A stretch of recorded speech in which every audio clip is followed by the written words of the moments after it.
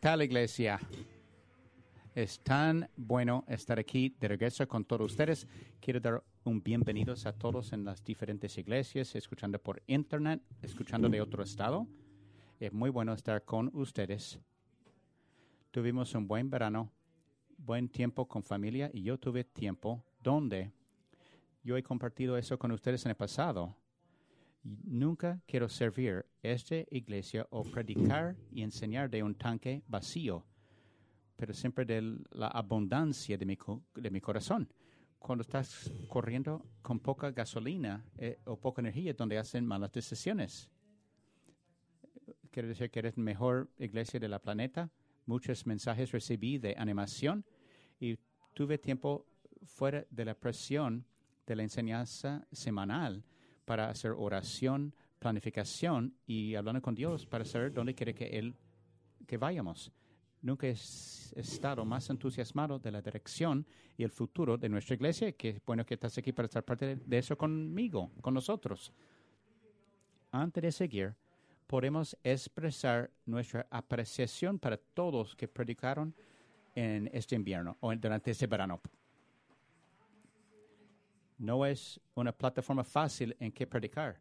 Y uno me dijo, ¿cómo tú predicas ahí cada semana? Es como una montaña rusa. Hicieron un trabajo increíble y tenemos uno de los mejores equipos en la planeta y estoy muy agradecido por eso. Si estás aquí por primera vez o primera vez en mucho tiempo, veniste en un buen día, porque hoy estamos lanzando una nueva serie de sermones titulado Entre Leones y vamos a caminar por la vida de una historia del hombre de nombre Daniel. Si tienes una Biblia, vaya a Daniel 1. Te quiero animar. Cada semana trae una Biblia y algo donde hacer apuntes. No te vamos a dar una prueba, pero es bueno anotar unas cosas donde puedes volver y repasarlo. No estoy bajo una ilusión que todo el mensaje es para ti, pero puede ser que haya una cosa para ti que Dios te quiere decir. Entonces trae algo para hacer apuntes. Y mientras vayas a Daniel 1, tengo pregunta. ¿Ha sido un tiempo en tu vida donde te has sentido que estabas en una situación o un ambiente donde estabas fuera de lugar? Quizás nuevo trabajo, nueva escuela, nuevo gimnasio, nueva comunidad, nuevo ambiente. Quizás alguien te dio boletos al juego de Colts y estaba en una sección donde muchos fanáticos del equipo de Bears, borrachos, porque tiene que ser un borracho para ser un fanático del equipo de fútbol americano de los Bears, de los Osos de Chicago. Todos hemos estado ahí en un momento u otro en nuestra vida y tengo muchos escenarios, pero quizás el más reciente fue la primavera pasada. Llevé a mi hija de 15 años a un concierto en Chicago. No te voy a decir el artista que vimos porque no quiero que tú pienses que estoy recomendando a esta persona o artista, pero es un artista que muchas adolescentes femeninas le gustan. Y ahora un hombre de 46 años en el concierto. Llevé a mi hija al concierto y llegamos, todos parados. Y cuando llegué, estaba yo y 4 o 5 mil niñas adolescentes. Y estaba tan fuera de lugar. Sabían toda la letra de la canción. Yo no tenía ninguna idea. Estaba ahí como medio moviéndome. Sentí tan viejo y no chévere, no al día. Y sentí un poco defensivo. Como manteniendo a las personas a una distancia. Y eso es lo que pasa cuando te encuentras en un ambiente donde te sientes como un extranjero o fuera de lugar y no tener nada en común con la gente a tu alrededor, puede llevar consigo muchas emociones. Puedes sentir nervioso o inseguro, ansioso, enojado, defensivo o divisivo, combativo o a la defensiva. Y son normales cuando estás en ese tipo de ambiente. Y digo, todo eso puede ser eso.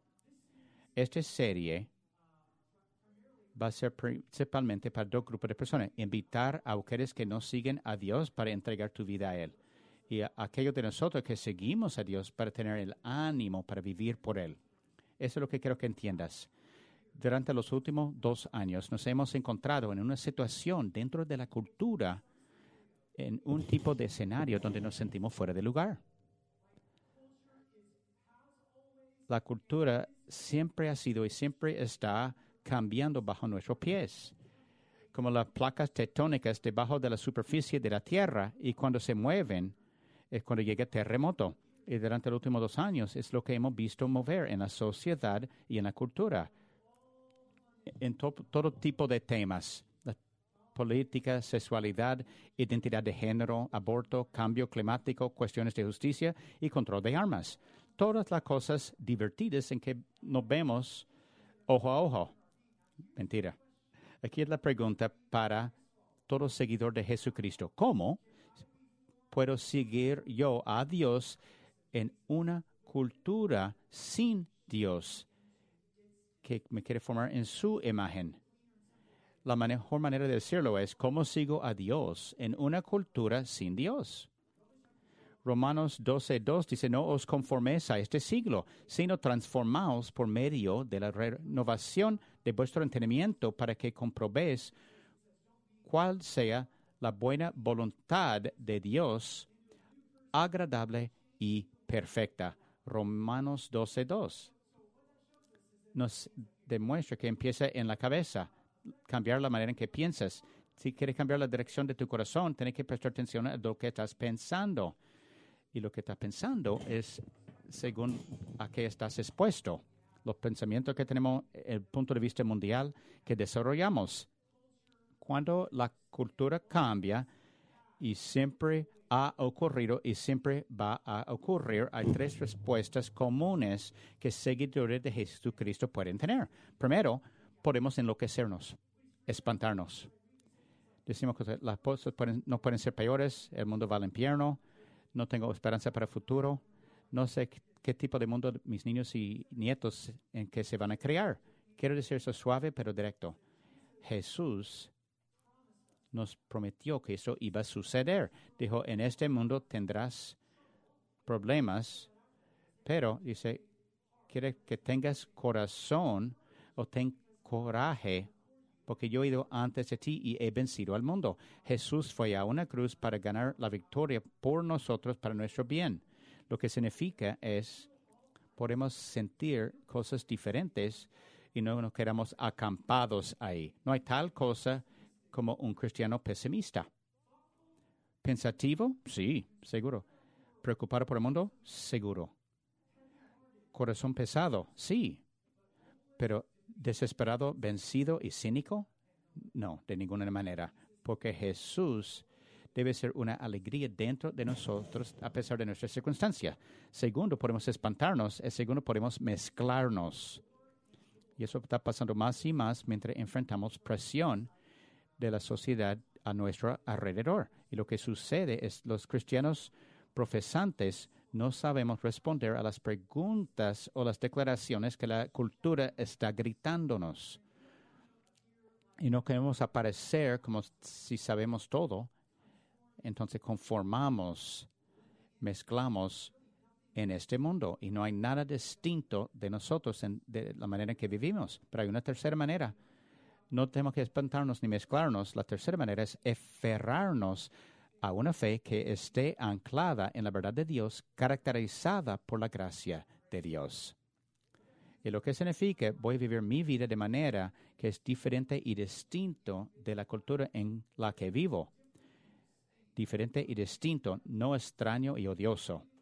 No necesitamos más cristianos odiosos o extraños, o la gente o cristianos viendo hacia abajo a los demás. No, yo no estoy apenado del Evangelio de Jesucristo. No tengo que bajar la barra, pero voy a vivir mi manera de manera vulnerable e humilde, sabiendo que es la única manera de ganar una voz en la vida de otros. Y es lo que hizo Jesús. Jesús vivió su vida de manera que las personas que no tenían nada que ver con él o no eran con él, le gustaban estar con él. Y no solo mezcló, él los llamó a otro estilo de vida. Y estaban impulsados a hacerlo porque vieron algo dramáticamente diferente en él. Entonces, ¿cómo lo hacemos? En vez de mezclarnos, aterrizarnos o espantarnos, ¿cómo lo hacemos? Nadie lo hizo mejor que Daniel. Vamos a seguir las siguientes semanas viendo su historia. Cuando yo estaba en la universidad, hice un internado en el oeste, en Los Ángeles. Fue el verano del 97. Entré mi Pontiac Grand Am del 91 y manejé todo la mitad del país, como 21 años, a California. Y fue el tiempo, no tenía celular, no tenían acceso a Internet, no tenía tarjeta de crédito ni GPS. No había ninguna manera para alguien hablar conmigo o ver cómo andaba. Cuando llegué, encontré un teléfono público para llamar a mis padres y decir que llegué bien. No puedo imaginar poniendo a mi hijo de 20 años sin manera de conectarme con él. Pero así vivimos antes. Aquí es la cosa. No tenía GPS. La manera en que navegué al oeste fue por unos gran libros de atlas de carreteras, ¿recuerda? Y tú pensabas que texto y manejar es peligroso. Intenta sacando un ese gran atlas que puede ser una de esas cosas que ponen en tu vidrio para proteger el carro contra el sol. Y están intentando navegar el país con ese libro. Digo eso, si estás tomando notas, que el libro de Daniel es una atlas de ruta sobre cómo las personas piadosas pueden no solo sobrevivir, sino prosperar dentro de una cultura sin Dios. Te voy a poner la plataforma, antes de empezar, un par de cosas que quiero que sepas del contexto de este libro de Daniel. Ese libro cubre 70 años de la vida de Daniel. Desafortunadamente, tenemos muchos ejemplos de las personas en la Biblia y en el mundo de hoy en día que no terminaron bien. Solo 20% de las personas de la Biblia son lo que decimos que terminaron bien, sin escándalo, no explotaron sus vidas. Leemos por la Biblia y vemos individuos como Moisés y David y Pedro y Pablo hicieron grandes errores como nosotros, y digo eso para decir que Dios está en el negocio de redención y no hay nadie a quien no puede cubrir su gracia. Si estás aquí y con vida destrozada, Dios te puede alcanzar. Pero Daniel se mantiene fiel toda su vida a Dios. Nunca tuvo escándalo, nunca tuvo acusación o fracaso ético o moral en medio de una cultura que hizo todo lo posible por atentar contra esa fidelidad. Él vivió para Dios de una manera atractiva e influyente dentro de una cultura muy atea y hostil. Y una cosa que me gusta de Daniel, y tú te vas a identificar, no era pastor, profeta o cura. No estaba en una vocación de ministerio. ¿Entiendes? Si tú estás llamado a Cristo, estás llamado al ministerio, aunque tengas otra carrera. Pero muy pocos de ustedes que escuchen eso van a tener pastores como trabajo. Y Daniel es tu modelo, porque Daniel nos demuestra ser fiel a Dios dentro del mercado. No solo estaba en el mercado, estaba en un mundo políticamente corrupto, y su jefe era un político corrupto de nombre Nabucodonosor. Y Daniel sabía que el meta no era tener razón. Él sabía que no quería argumentar a la gente a fe. Entonces, si pueden argumentar hacia la fe, pueden argumentarlos fuera de la fe. Él quería tener el Espíritu de Dios vivo dentro de él para vivir para Dios de una manera que las personas estarían curiosos del Evangelio, de la gracia. Él lo dice tan bueno en Daniel 12:3. Los entendidos resplandecerán como el resplandor del firmamento. Si eres sabio, te vas a destacar para crecer en sabiduría. Y los que enseñan la justicia a la multitud como las estrellas a perpetua eternidad. Daniel 12:3. Un pastor lo dijo así: Daniel era un hombre ordinario que estaba en circunstancias desafortunadas y caracterizado su historia por la gracia de Dios. Viendo eso, vamos al texto, versículos 1 a 21. 4 personas listos, qué bueno. Versículo 1. En el año tercero del reinado de Joacim, rey de Judá. Son de nombres difíciles. ¿Cómo sabes pronunciar este nombre del Viejo Testamento? Solo dile muy rápido, con mucha confianza. Jehoiakim, Joacim. Del reinado de Joacim, rey de Judá, vino Nabucodonosor, rey de Babilonia, a Jerusalén, y la sitió. Daniel 1:1. Joacim fue el rey 19 después del rey de David y fue un rey horrible. Guiaba mal a personas más alejados de Dios. Y es lección que a lo largo de la historia es que las personas desobedientes votan falsos profetas en el poder que les dirán lo que quieren oír. Había otro hombre de nombre Nabucodonosor que era un mal rey en Babilonia. Y Babilonia es un lugar clave. En ese lugar era el superpoder más dominante en el este anciana.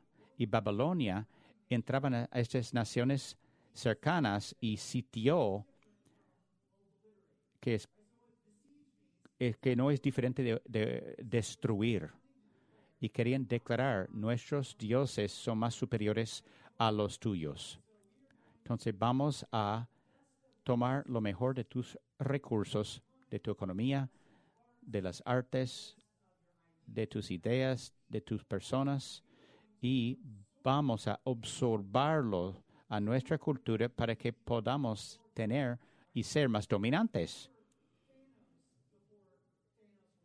Ellos eran sanos antes que sanos era algo. Eso es referencia a lo Marvel. El Señor entregó en sus manos a Joacim, rey de Judá, y parte de los utensilios de la casa de Dios, y los trajo a tierra de Sinar a la casa de su Dios, y colocó los utensilios en la casa de tesoro de su Dios, y dijo al rey Aspenaz, jefe de sus eunucos, que trajese de los hijos de Israel del linaje real de los príncipes. Daniel 1:2-3, palabras claves son entregó y colocó. Dios estaba en control. Es como mis niños cuando tienen el remoto, no lo tomaron de mí. Yo le permitió que tuvieran. O me gustaría pensarlo en mi mente. Entonces Dios otorgó o entregó a Nabucodonosor para hacerlo. ¿Y por qué? Porque Dios permitiera que Nabucodonosor en Babilonia tomar o controlar sus personas, su pueblo. ¿Entiendes? Que los israelitas eran mucho como tú y yo hoy en día. Tenían buena intención, hacen compromisos a Dios y luego rompen los compromisos por su problema de orgullo. Y Dios les avisó vez tras vez que si sigue caminando este camino, entonces lo iban a enviar al asilo. Entonces en 605 a.C. cumplió con su promesa.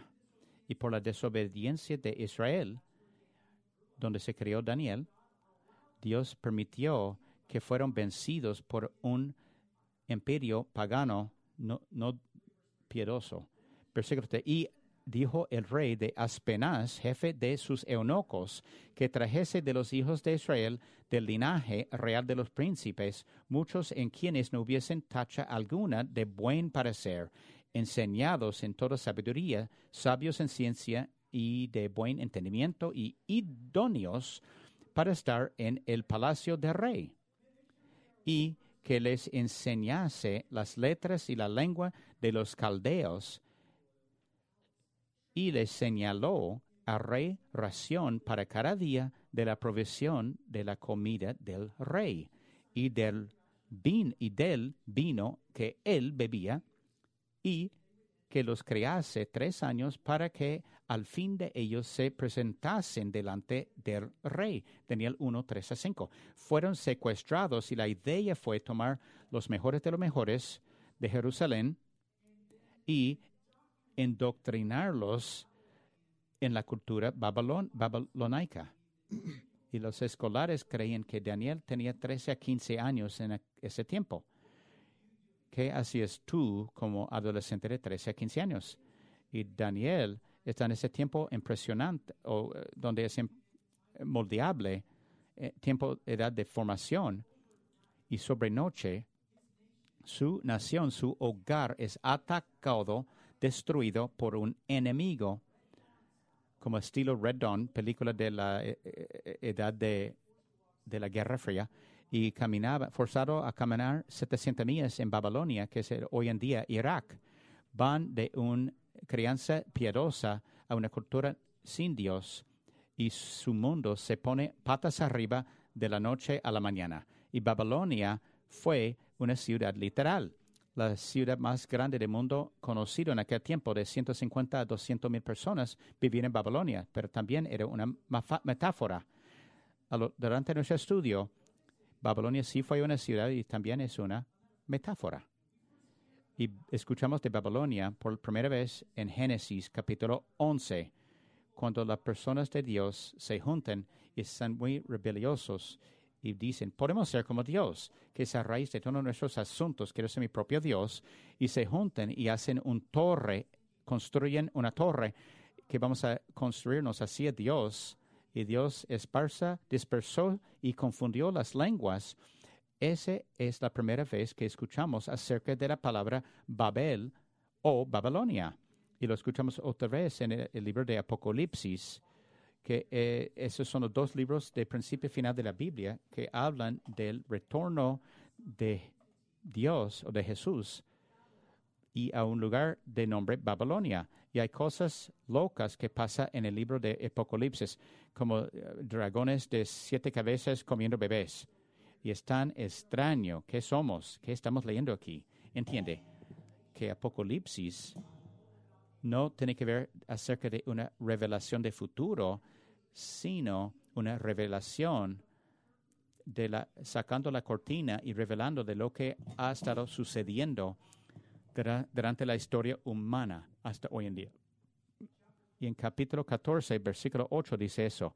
Otro ángel le siguió diciendo, ha caído Babilonia, la gran ciudad, porque ha hecho beber a todas las naciones del vino del furor de su fornicación. Apocalipsis 14, 8. La ciudad literal de Babilonia fue conquistada de entre 500 o 600 en el año de Cristo, pero rápidamente se menciona en el Nuevo Testamento y lo hablan aunque el imperio se había desaparecido, porque el espíritu de Babilonia vivía.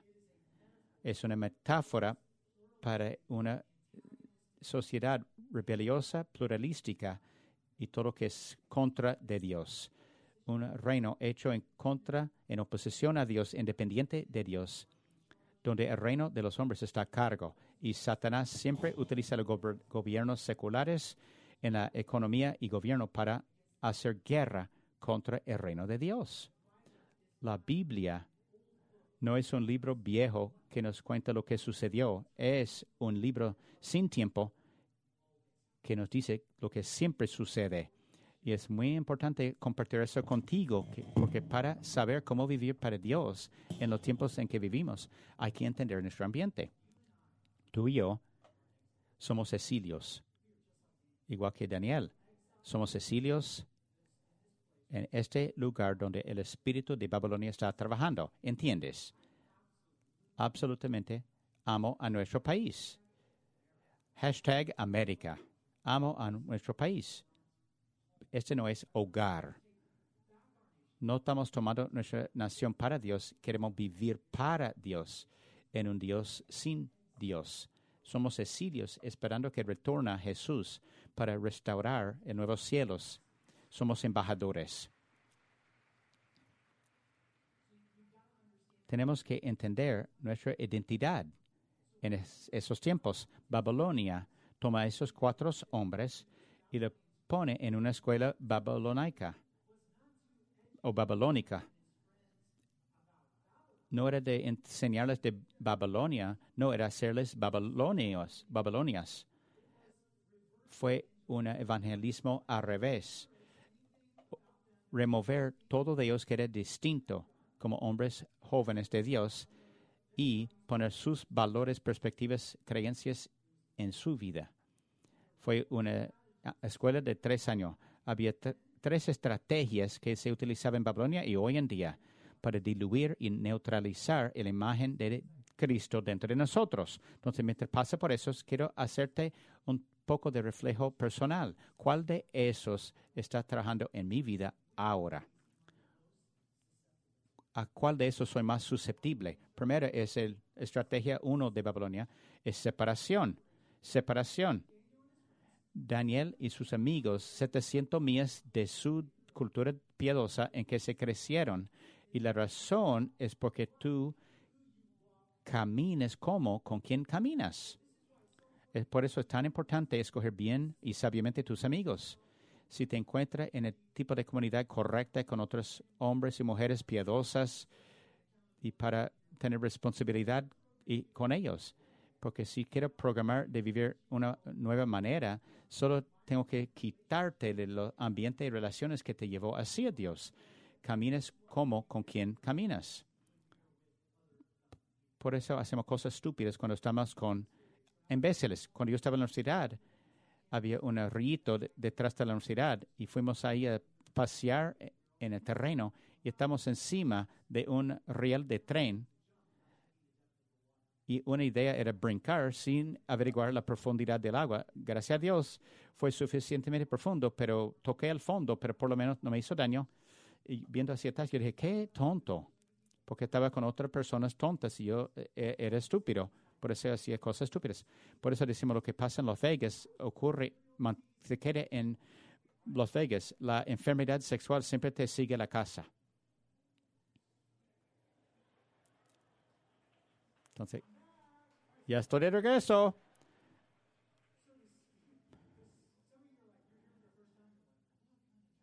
Si estás aquí por primera vez pensando, ¿qué tipo de iglesia es esta? El Espíritu de Dios siempre está trabajando para la unificación del pueblo de Dios. No uniformidad, unificación. Hay unidad en diversidad. El Espíritu de Dios trabaja hacia eso. El espíritu de Babilonia siempre busca de maneras para separar y aislar el pueblo de Dios. Puedes decir los últimos 2 años. Esa es idea para quitarnos de Dios. Él tiene que aislarte. Quizás te creciste en buena iglesia, fuiste a la universidad y desviaste de la familia de Dios. Te aislaste de este ambiente. Algunos. Yo encuentro a las personas cada semana. No he vuelto a la iglesia después de COVID, pero un día lo voy a hacer. Entiendo que había buenas razones para alejarte del pueblo por razones personales, pero es diferente ahora. Estamos fuera de ritmo. Disfrutamos verlo desde el hogar y no hay problema de verlo de la casa, pero no permaneces ahí. Porque Satanás, para atacarte bien, tiene que aislarte de tu pueblo.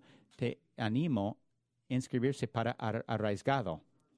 Y eso no es promoción para nuestra iglesia. Si esa no es tu iglesia, busca otra iglesia donde predica la Biblia y Jesús es el héroe y vaya ahí. Pero júntate con otras personas cristianas. Las personas siempre se desvían de la persona de fe antes de derivarse de tu fe. Número 2, destrucción de la familia. Quitaron a Daniel y su familia, Daniel y sus amigos de sus familias. Entonces, tuvieron que sacar este fe que estaba dentro de ellos. Y el espíritu de Babilonia siempre ataca 2 cosas: sexualidad humana sana, y Dios lo hizo varón y hembra. Daniel estaba puesto bajo el jefe eunuco. ¿Qué hacen los eunucos? Daniel estaba presionado a hacer una cirugía para quitar su género. Es una cirugía de reasignación de género. Detrás de las cromosomas hay un espectro. Entonces ellos querían matar a los niños. En el Viejo Testamento había un espíritu de Babilonia para matar a los niños jóvenes. Dios pagano llamado Moloch. Sacrificaste a tu bebé recién nacido al ser quemado vivo. Y avancé rápido hasta el imperio de Egipcio. Cuando nació Moisés, los espíritus impíos movieron a Faraón a enviar a un edicto para matar a los hijos de Dios. Y avance rápido a Mateo, Jesús nace, el mismo espíritu trabajó a través de Herodes para enviar un edicto para matar a todos los niños menores de cierta edad en una región en particular. Ahora, hasta Apocalipsis, hace la guerra contra la descendencia del pueblo de Dios. Lo que los niños necesitan ahora es menos gobierno y más padres. Que tenemos ausencia de padres hoy en día y madres abrumadas. Hombres, pon eso en tu calendario. El 30 de octubre vamos a tener una noche de hombres. Haga planes, inscribe a los hombres en tu vida. Dile que se vayan, no lo van a resentir. Y en la primavera vamos a tener noche de mujeres. No están olvidadas. Número 3, adoctrinamiento. Educación de 3 años en una escuela babilónica donde el Espíritu de Dios enseña doctrina de la palabra. Espíritu de Babilonia adoctrina con el mundo, media social, opciones de entretenimiento, libros y revistas. Romanos 12:2 dice que no conformes al patrón del mundo. La palabra patrón es un molde donde todo está tratando de presionarte en un molde. Así es como se ve eso. Se llama arquitectura de selecciones o de opciones. Lo que hace es manipula la manera en que se presentan opciones para hacer un resultado deseado. ¿Eres pro elección o en oposición a los derechos de las mujeres? Afirma o de los estilos de vida alternativos o intolerante y odioso. ¿Eres socialista o racista? Marca una casilla. ¿Estás a favor de empoderamiento de las mujeres o defiendes la masculinidad tóxica y el patriarcado? Y el espíritu de Babilonia está formando este narrativo y estas son categorías falsas diseñadas para manipularte a una elección deseada. Tú puedes estar para mujeres, derecho de mujeres y contra aborto. Puedes estar opuesto al socialismo y racismo. Y puedes ser para las mujeres y para los hombres masculinos piadosos. La última estrategia de Babilonia, repetición por refuerzo. Repetición por refuerzo. José Goebbels, el jefe ministro de propaganda en el régimen nazi, durante la Segunda Guerra Mundial II, él dijo algo: repite una mentira con bastante frecuencia y se convertirá en verdad. Hoy, la cultura no manda propaganda por los aviones como hacían en los 40. Aquí lo hacemos con hashtags y causas. Tú haces tú, amor es amor, sigue tu corazón, haz lo que te hace feliz y está parado en el lado correcto de la historia. Suena bien al principio, pero cada una de esas frases viene con un punto de vista escondida y cada una de esas frases viene con una cosmovisión oculta cargada en el hashtag. La verdad sin gracia es mala. Entonces la verdad sin gracia es mala, es malvada. También gracia sin verdad no tiene sentido. La tensión es en gracia y verdad. La buena noticia del Evangelio es que no tenemos que estar paralizados por los extremos. Podemos estar calmos en medio de las tempestades culturales. Así fue Daniel. Toman a Daniel y sus amigos y dicen: oye, vas a pasar esa escuela de 3 años para adoctrinarse a ese estilo de vida babilónica y te vamos a asignar un nuevo trabajo dentro del imperio. Y como parte de este programa, le vamos a dar un nuevo nombre. En versículo 7 dice: a estos el jefe de los eunucos puso nombres. Puso a Daniel, Beltasar, a Ananías, Sadrach, a Misael, Mesac y Azarías, a Abednego. Y Daniel propuso en su corazón no contaminarse con la porción de la comida del rey, ni con el vino que él bebía. Pidió, por tanto, el jefe de los eunucos que no se les obligase a contaminarse. Daniel 1:7-8. Por ejemplo, el nombre de Daniel en hebreo significa Dios es mi juez. Encontró su identidad en su relación con Dios. Y Beltasar significa tesoro de Baal o Marduk, dioses babilónicos. Ananías significa Dios muestra gracia, y le dio el nombre Shadrach, que significa bajo el mando de Aku, un dios lunar de Babilonia. Misael significa no hay nadie como Dios. Mesac, no hay nadie como Aku, dios de la luna. Azarías significa Dios es mi ayudador. Abednego, sirviente de Nebo, dios babilónico de la sabiduría. quiero compartir eso contigo. Lo descubrí en mi estudio y es increíble. A lo largo del libro de Daniel, Daniel nunca se refiere como su nombre babilónico ninguna vez. De hecho, por todo el libro de Daniel, el escritor de Daniel consistentemente o con consistencia mal deletrea los nombres babilónicos. Es algo sutil a lo largo del libro y por libros los escolares pensaban que era un error de escritura de los que tradujeron el manuscrito original y lo copiaron mal por los siglos. Y unos años después encontramos unos rollos del Mar Muerto, eran como copia original de la Biblia. En la copia original los nombres babilónicos también estaban mal deletreados, que significa que se hizo a propósito. Es una manera sutil de Daniel de rebeldar. Y dice, al diablo con esos nombres babilónicos, dijo Daniel. Este proyecto de ingeniería cultural fracasó miserablemente. No se tomó. Daniel y sus amigos mantuvieron sus distintividades y no compromisaron su fe. La razón es porque Daniel reconoció lo que ellos querían hacer con ellos y sabía de su estrategia. La pregunta es, ¿estamos conscientes tú y yo?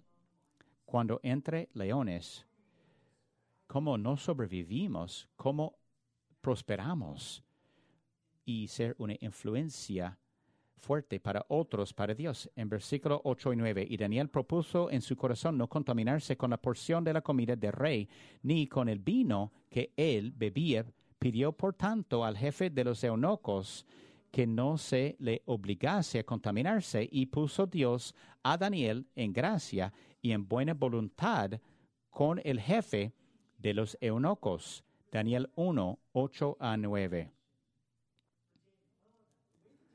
La manera como vivía Daniel su vida, el jefe de eunuco lo respetaban y tenían afección para ellos, y Dios lo otorgó como Daniel vivió su vida. Y Daniel pidió si él y sus amigos podían pedir comida de menú diferente, porque no querían contaminarse. El tipo sin gluten, sin lácteos, sin sabor, sin alegría. Y ustedes que han hecho una comida para un grupo de personas es algo tan increíble y hay tantas opciones que hay que hacer. Daniel viene y dice, yo tengo una petición. Y me gusta eso de él. No hizo algo en la media social para hablar mal de su jefe o no chismeaba, no lo gritaba. Fue directo a él y en privado y dice, ¿puedo tener permiso para ordenar de un menú diferente? En otras palabras, hoy podemos decir, voy a tu escuela, voy a trabajar tu trabajo, tomar ese salario, pero no voy a compromisar mi devoción a Dios. Voy a trabajar al Señor, no al hombre. Porque sus palabras nunca se van, nunca desvanecen. Entonces el jefe de los eunucos expresa su preocupación a Daniel y dijo, él dijo, temo a mi señor el rey, que señaló vuestra comida y vuestra bebida, pues luego que él vea vuestros rostros más pálidos que los de los muchachos que son semejantes a vosotros, condenaréis para con el rey mi cabeza. Daniel 1:10. Dice, me voy a golpear en el rostro, no bañarme y perder peso para que tú pierdas tu cabeza. Pero que bueno, tu pastor no está en la Biblia, pero el de Daniel sí. Y Daniel dice en versículo 12, dice, te ruego que hagas la prueba con tus siervos por 10 días y nos den legumbres a comer y agua a beber. Compara luego nuestros rostros con los rostros de los muchachos que comen de la ración de la comida del rey y haz después con tus siervos según veas. Daniel 1, 12 a 13. Par de cosas que quiero que sepas. No es un tipo de dieta cetogénica lleno del espíritu. No, dicen que no podemos contaminarnos. Daniel dice y hace una decisión que dice es a Dios para sobrenaturalmente hacernos ver bien comparado con los hombres de Babilonia. Consintió pues con ellos en esto y probó con ellos 10 días y al cabo de los 10 días pareció el rostro de ellos mejor de los rostros de los otros muchachos que comían de la porción de la comida del rey. Así pues, Malsar se llevaba la porción de la comida de ellos y el vino que habían de beber y les daba legumbres. Y estos 4 muchachos Dios les dio conocimiento e inteligencia en todas las letras y ciencias, y Daniel tuvo entendimiento y en toda visión y sueños pasados, pues los días a fin de los cuales había dicho al rey que los trajesen. El jefe de los eunucos los trajo delante de Nabucodonosor, y el rey habló con ellos, y no fueron hallados entre todos ellos otros como Daniel, Ananías, Misael y Azarías, pues así pues estuvieron delante del rey en todo asunto de sabiduría e inteligencia que el rey les consultó, les halló 10 veces mejores que todos los magos y astrólogos que había en todo su reino. Daniel 1, 14 a 20. Eso es lo que quiero que ves. El minuto que Daniel decidió quién iba a ser, que Daniel hizo esta línea en la arena, es cuando Dios empezó a trabajar, a laborar. Ese hombre, Nabucodonosor, no creían la misma cosa que Daniel y sus amigos creían. No se somete al mismo Dios que ellos. No comparte sus valores ni convicciones políticos. No ve la sociedad por la misma lente que ellos. Y aún estaban impresionados con ellos. Y miró su sabiduría y balance y buen juicio, y los invitan para tener una plataforma para influir no solo en la cultura babilónica, pero sino su propia vida. Quiero compartirte 2 cosas y termino.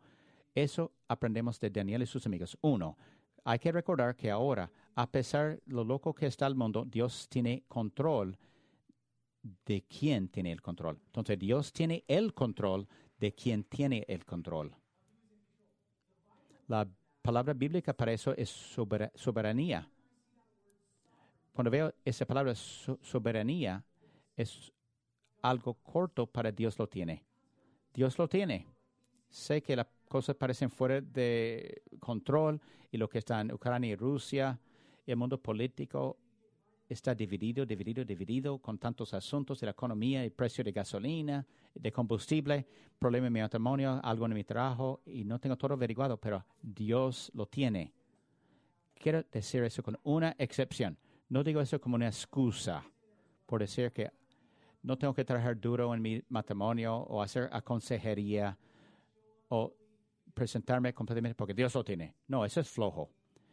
No, nos presentamos, tomamos responsabilidad completa y hay cosas que tenemos control y las cosas sobre las cuales no tenemos control es soberanía de Dios lo tiene. Entonces no puedo permitir que eso quite mi alegría o me hace llegar cínico o amargoso o amargo. Dios tiene control. Y cuando nos juntamos aquí, es ejercicio en dar control a Dios. Segunda cosa, Dios todavía ama a Babilonia, aunque Babilonia no reconoce a Dios. Tenemos que recordar quién es el enemigo verdadero. No es la cultura, no es una cabeza en la tele, o alguien tiene otro sistema de creencia que tú. El enemigo son las principalidades en el mundo del diablo.